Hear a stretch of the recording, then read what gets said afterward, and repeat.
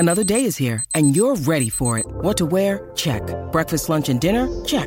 Planning for what's next and how to save for it? That's where Bank of America can help. For your financial to-dos, Bank of America has experts ready to help get you closer to your goals. Get started at one of our local financial centers or 24/7 in our mobile banking app. Find a location near you at bankofamerica.com/talktous. What would you like the power to do? Mobile banking requires downloading the app and is only available for select devices. Message and data rates may apply. Bank of America N.A., member FDIC. Hello and welcome to another episode of the Manchester is Red podcast. I am your host today, Charlotte Dunker, and I am joined by Tyrone.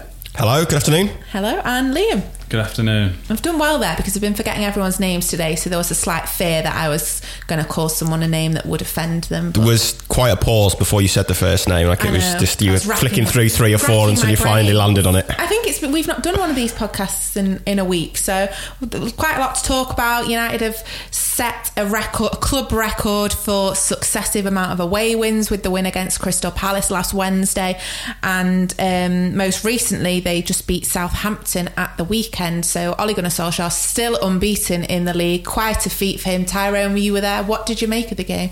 It was a strange game in a way.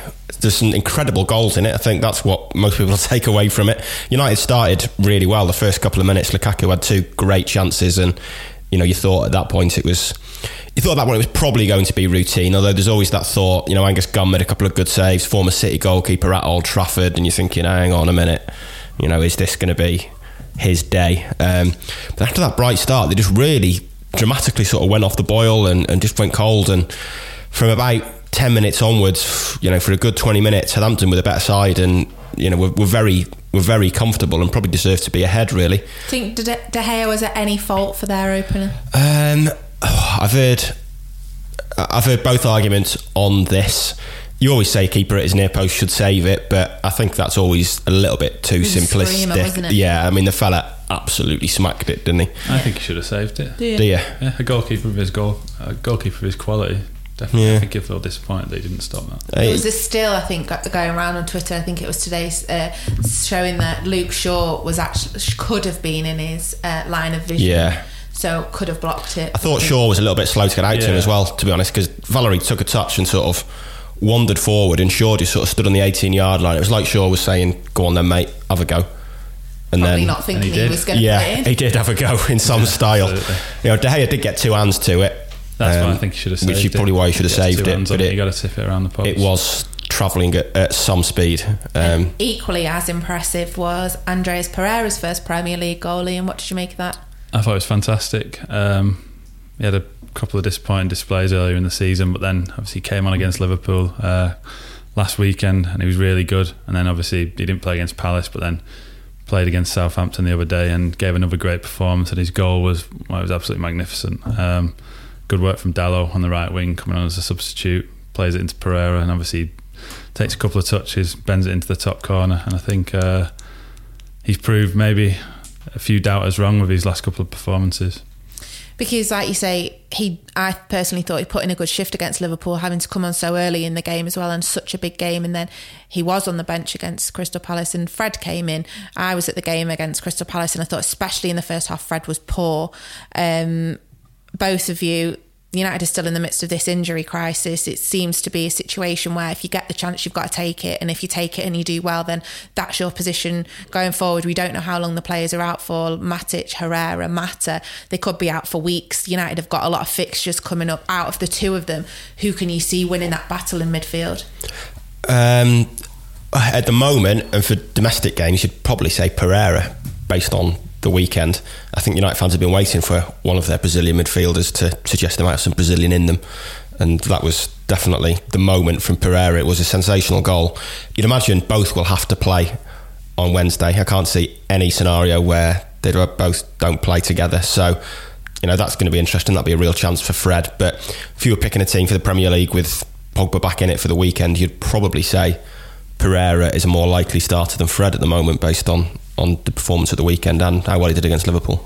I think it's dependent on who the opposition is, because if Pogba's available, Solskjaer will want to play him as the most advanced midfielder, whereas McTominay will be deepest, and maybe if we're playing a difficult away game, he might want Fred, who I think would probably be better further further back than Pereira. So he might play Fred against Arsenal next weekend. Well, Mourinho said, didn't he, the reason why Fred wasn't playing more under him was because United weren't solid enough defensively. Yeah. So that suggests that he saw him in a more attacking minded role rather than this defensive mid role that we've been talking about, which, to be fair to Scott McTominay, who I've been critical of on this podcast in the past, I thought he was excellent against Liverpool and again against Crystal Palace in that role. So he stepped up to replace Matic. So it really is, he's going to keep his position, you'd imagine. Pogba will go on to PSG later because he won't be playing in that game. But then it's who is that third? Do you think having that sort of competition on the training ground is going to help push them, both of them on? You'd like to think so. I think that's, having competition for places is the sort of, essential for any squad to keep you on your toes, and for any manager to have. You would have said a few weeks ago that midfield was the one area United where the gap between first teamers and reserves was the biggest. Matic, Herrera and Pogba are clear first choice starters, whereas the other three, McTominay, Pereira and Fred, are a significant drop off, although on recent performances a couple of them are probably edging closer. But you'd like to think the competition's going to help. I mean, Solskjaer, in a very modern way, spoke about midfielders in terms of numbers at the weekend when he was talking about Pereira, and said perhaps he's more of an 8 or a 10 than a 6. So presuming McTominay is the 6 there, and that's the defensive role, then you've got an 8 and a 10. So I'm guessing he thinks Pogba's the 10, so perhaps Pereira's the 8. You would think Fred, I mean, he didn't score a lot of goals at Shakhtar, but I'm not sure he'd naturally take that sort of Matic McTominay position. I'd imagine he's an 8 or a 10 as well, and we might see more of him playing in that Pogba role against Paris in midweek and kind of playing as the 10. Do you think it's a case of first season syndrome as well? Because if we look back at Victor Lindelof last season, he wasn't given as many chances, but then the chances that he was given, he didn't perform as well as he has been doing this season. Players need time to adapt to the Premier League. I know the first half against Crystal Palace, in some ways looked like he was trying too hard. Like 1 minute he was the highest man up the pitch, the next minute he was chasing back into defence, and it just seemed like he wanted to make something work because he feels like he's got a point to prove. Do you think, because some people are writing him off already, do you think that's too soon? Yeah, I think it's definitely too early to judge him. I know he's a £52 million player, and when someone comes with a price tag like that, you expect him to hit the ground running. But that's not always going to be the case. Okay, well, we're going to have a little half-time break, and I've got a quiz question for you both. And Samuel's not here, so it gives you both a chance to get it right. Bit longer on the buzzer this time. Okay, so this is Champions League trivia, not necessarily to do with United, just Champions League. So how many of the previous 34 teams to lose the first leg of a Champions League knockout match at home by 2 goals or more have progressed to the next round of the competition? I think is it none? No, Deportivo La Coruña definitely did it against AC Milan a few years ago. I think they lost the first leg 4-1, didn't they? Or 4-0? Or 1? Did they go through? I feel like they did. I feel like my knowledge of Deportivo La Coruña is not quite up there to be able to answer that question without Google. I feel like there's been another high-profile one recently.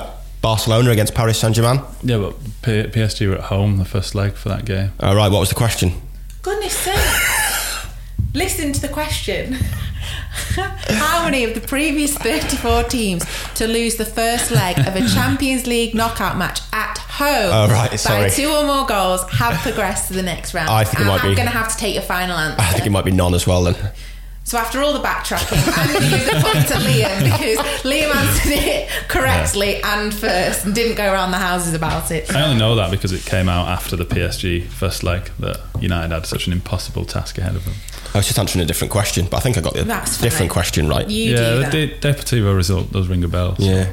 So with all this in mind, it does look like a bit of a mountain to climb for United, and it's been made worse by the fact that there could potentially be 10 players out injured. And we're not just talking about players like squad players, you're talking first team players, and also Paul Pogba was sent off, so he's going to miss the game through suspension.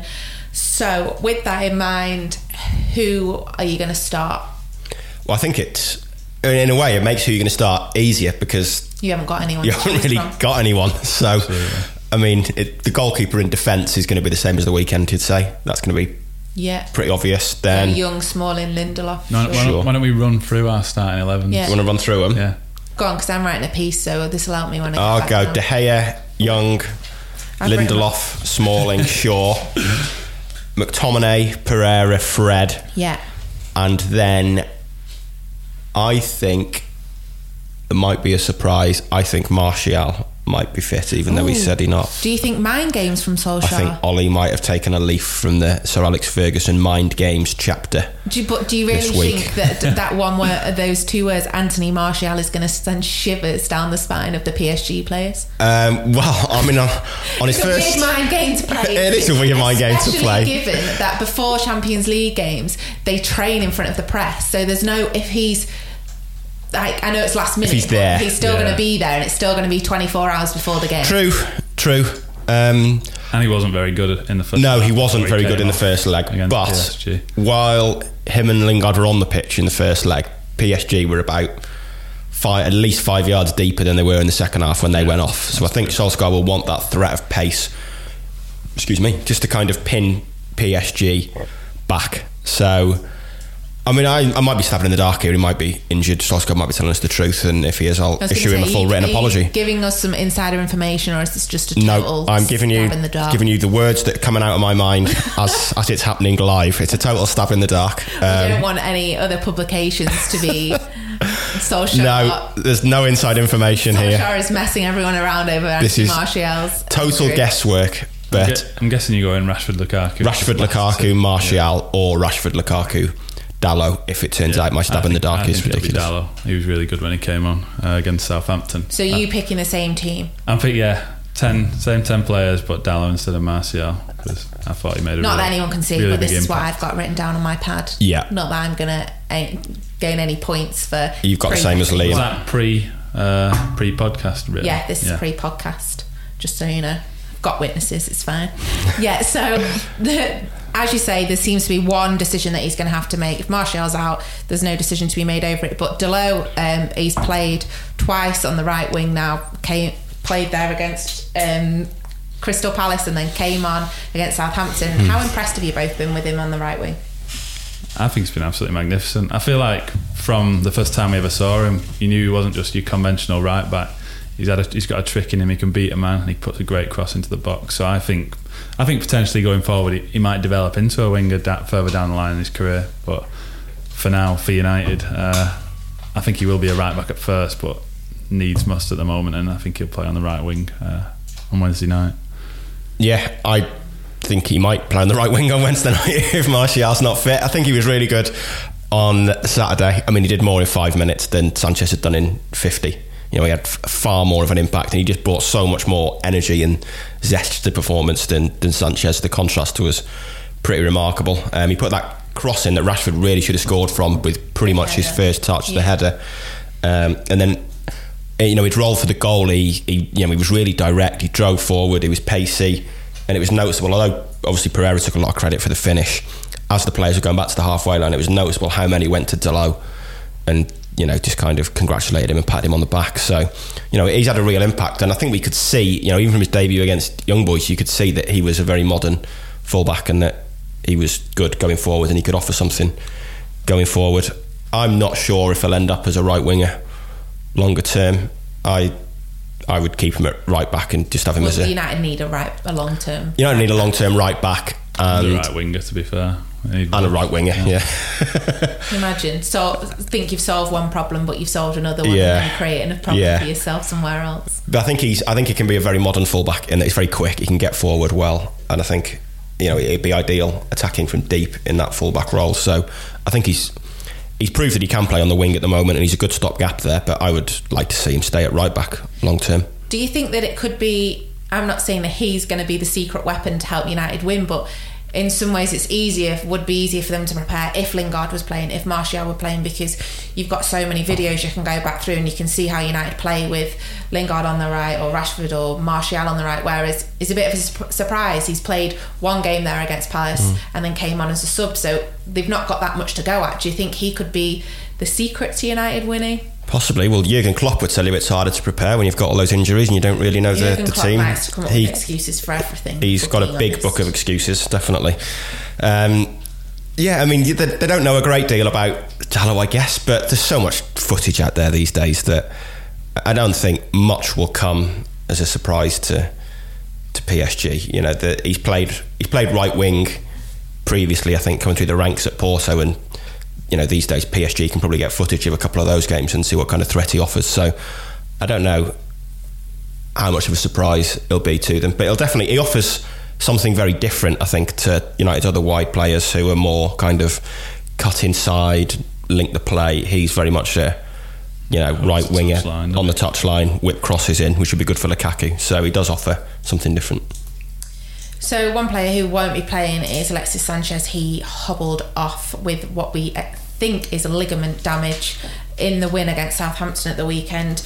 A Chilean journalist who has got quite close links with Sanchez has just put out that he expects him to be out for 6 to 8 weeks, which is basically nearly the end of the season. So the $1 million question, is that one of the last performances we've seen from Alexis Sanchez in a United shirt? Liam? I think it's too soon to say. I mean, he's been massively disappointing the last 2 games. I thought he was good when he came on against Liverpool. He came on for Lingard, didn't he, when he went off injured. But then he was given his chance from the start against Palace, really poor again. And then, obviously, before he came off with this injury on Saturday, again, he was really ineffective. I mean, whether it's the end of his United career, I think it's too early to say. If he is back in 8 weeks, we'll still see him in May. The season runs till the end of May. The Champions League finals on June the 1st. I don't think United are going to be there.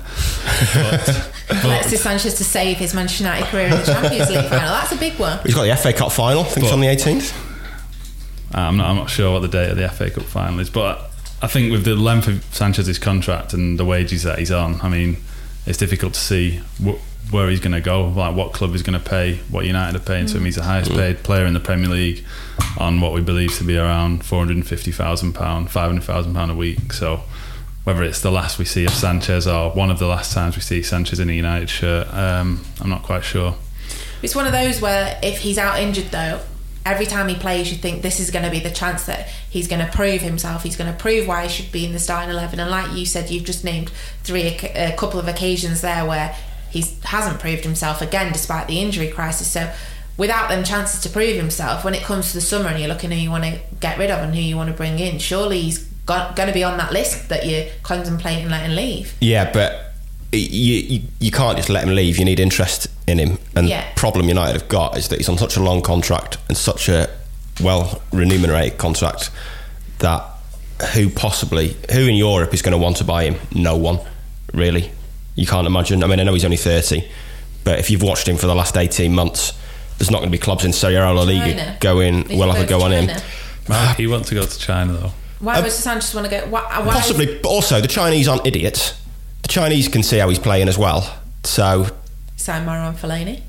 Yeah, but he was still looking a relatively competent footballer at the moment. Sanchez doesn't. Sanchez looks shot at the moment. He looks physically and mentally shot. I know, but they could sell it. They could sell it like, things aren't working for him at United. He needs a change of scenery, and he could find that Arsenal form that he's not found at Old Trafford. Possibly, but I still don't think, even in China, I don't think they'd be mad enough to give Alexis Sanchez the money he's on at Man United. Whatever, if United get rid of him, then if someone came in for him this summer, I think United is still going to be paying a large chunk of his contract still for a long, long time, unfortunately, which is why I think they're going to be loath to give up on him. I mean, it was noticeable on Saturday that to start with, he had such a free role. I think nominally he was probably playing at the tip of a diamond to start with, but he was drifting all over the place, and he clearly had a tactical freedom that he'd not really earned through performances, but and he still didn't do anything with it. He still didn't do anything with it, but you sensed it was kind of, another attempt from Solskjaer to get something out of him. I mean, he did play a really good pass to Luke Shaw, but that was just one moment. You'd hope for a bit more, really. I know, yeah. He played in the entire game. Exactly. I mean, it was noticeable when he went down injured that United kept the ball in for a long time after he'd gone down injured, and they weren't bothered. And you could see Pogba waving his arm, and it was almost like they were playing on and thinking, well, we've been playing with 10 anyway. Do we really need him? And also, it kind of makes you wonder that there's obviously it made me wonder that there might be a feeling within the United camp that he's a bit of a whinger, a bit of a crybaby, and that perhaps the players had seen this before in training, and that when Alexis Sanchez is lying on the floor, you just ignore it. You just ignore it because perhaps he's not as seriously injured as you think. Because if that was Marcus Rashford lying on the floor, they'd kick the ball out straight away. Bit harsh given that he's now injured, but... Oh yeah, and I'm not saying he was... That's just how it came across. Because I think if it was Rashford, Lukaku, had Martial or Lingard been on the pitch, and they'd have been lying, not moving in the penalty area, I think he'd kick the ball out straight away. But there seemed a reluctance from United to do it straight away, which suggests that, and there was a few sort of arm waving towards that area, like, come on, get back involved. And obviously it turns out he has got a nasty injury and might be out for 2 months. So, on this occasion he was right. But I didn't think it was a great look for how he's viewed within that dressing room, that they kept the ball in for so long. Down injured, that they should put the ball out, even you'd think so. It's your own team. Yeah, you'd think so. It wasn't a good look. It didn't strike me that it was a harmonious dressing room, and it didn't suggest he was, particularly well viewed in that dressing room. The fact that they were so reluctant to put the ball out for so long while he was down injured. Interesting point you said about if they wanted to get rid of him in the summer and the wages and who's not going to pay them whatever. A problem that United have got keeping him there is that the players that are trying to negotiate new contracts, one of the reasons why De Gea's new contract is stalling is because he, quite understandably, given the way he's carried United for the last few years, wants to be the highest paid member in the squad. If you've got a player like Alexis Sanchez who's on such astronomical wages and De Gea is not agreeing to sign a new deal because of this, that's another reason in the tick box as to why it would be, even if they had to fund part of Sanchez's wages in a bit of a contract to get him to go somewhere else, if he's not on their wage books, and then it's a different problem solved, isn't it? It is, yeah, but I think the players still know how much he was given to sign. Obviously it's a bit different because he was bound out. United gave Arsenal Mkhitaryan, but he was basically a free agent. And free agents, it's quite funny, when the Bosman rule came in and players were available on a free, he used to view it as a bargain, whereas now players just run down their contracts because they know that the transfer fee will just go to them instead. Like, you look at how much Ramsey's supposedly on at Juventus, so I don't think there's any such thing as a free transfer now, because you just end up paying the player the transfer fee, and players are just running down their contracts to make even more money. So, players still know how much he was on, so even if he goes in the summer, there's still probably an argument that De Gea might be like, well, you gave him that much, so we can clearly afford it.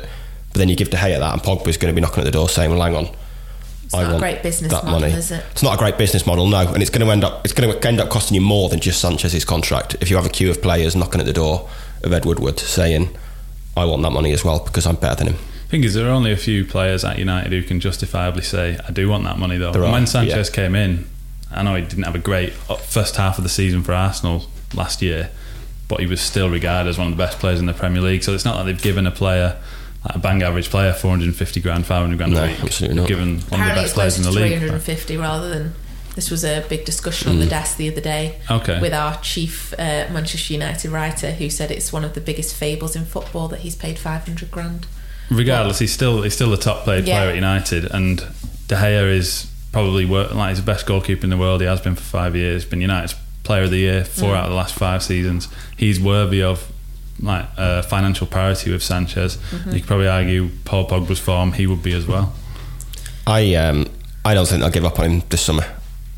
I think he'll still be there next year, Sanchez. I think they'll give him another shot. I think if the opportunity arose, they would want to get rid of him though. But I just think it would be so hard to do so. I think if a club from China did come in and said, we'll give you this money, we'll pay his wages, we'll have him, then they would do. But like I said, I think it's going to be so hard to get rid of him that I think they'd probably rather keep him than let him go and still pay him 150 grand a week. Do you think they would let him go on a free so that the club that signs Sanchez can give what they might have paid in a transfer fee, they can just bulk up his wages, and then that'd tempt him to go? Yeah, I think United just want to get him off the wage. I think this is Well, given they didn't pay any money, like physical transfer, it's not like they've lost money on the player, is it? No, if they could get him off the books for free and not pay any of his wages for the rest of his contract, they'd probably take it.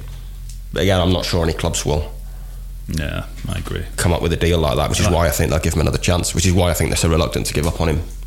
That's probably why he's been starting quite a few games. Yeah. Well, it's one that's going to run definitely until the end of the season, and then it'll be interesting to see what happens in the summer. So finally, either of you, do you think, not to be negative about this, the players are speaking it up, they're going to pull off this dramatic comeback in Paris, given the team that's going to start, no disrespect to a midfield three of McTominay, Pereira and Fred, do you think United can go to France and do it? I think you'd have to say no, given the statistics that we spoke about with the quiz question before. But, it is football. We never know, but I think Pogba's going to be the biggest miss. Like he's the one player who's got that star quality in midfield, and without him, I feel like it was kind of overlooked how big of an incident in that game, because it was in the closing stages of the first leg when he got sent off. It was kind of overlooked. Like, United have lost 2-0 anyway; they're going to go out. But if they had the team if they had a full strength team, Pogba in it, get an early goal, anything can happen. But I think it'll be difficult with that midfield three, regardless of how well they've played of late. Yeah, I think the moment Pogba got sent off was when United's chances went from maybe 5% to 1%. There's always a chance in football, but it would be, if United went there and came out with a victory and went through, it would be a miracle. And it's got to be up there with one of their best Champions League results of all time. If they go there on Wednesday and pull that off. If they go there and win 2-0 or 3-0 or 4-1 or something like that, 3-1 would do it as well. 3-1 would do it, wouldn't it? Yeah.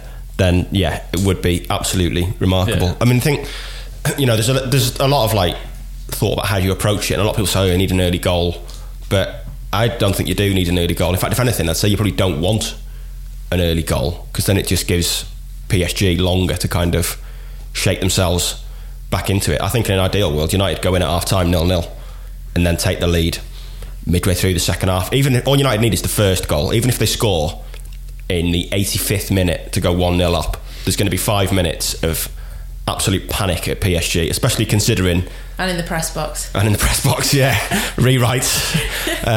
There'll be absolute panic because PSG have blown very good situations in the Champions League before, and this is the competition that means everything to them. They could win Ligue 1 with their eyes closed. They could fill the reserves and win Ligue 1. It's a farce of a competition at the moment for PSG. So it's all about the Champions League, and they've blown big advantages before.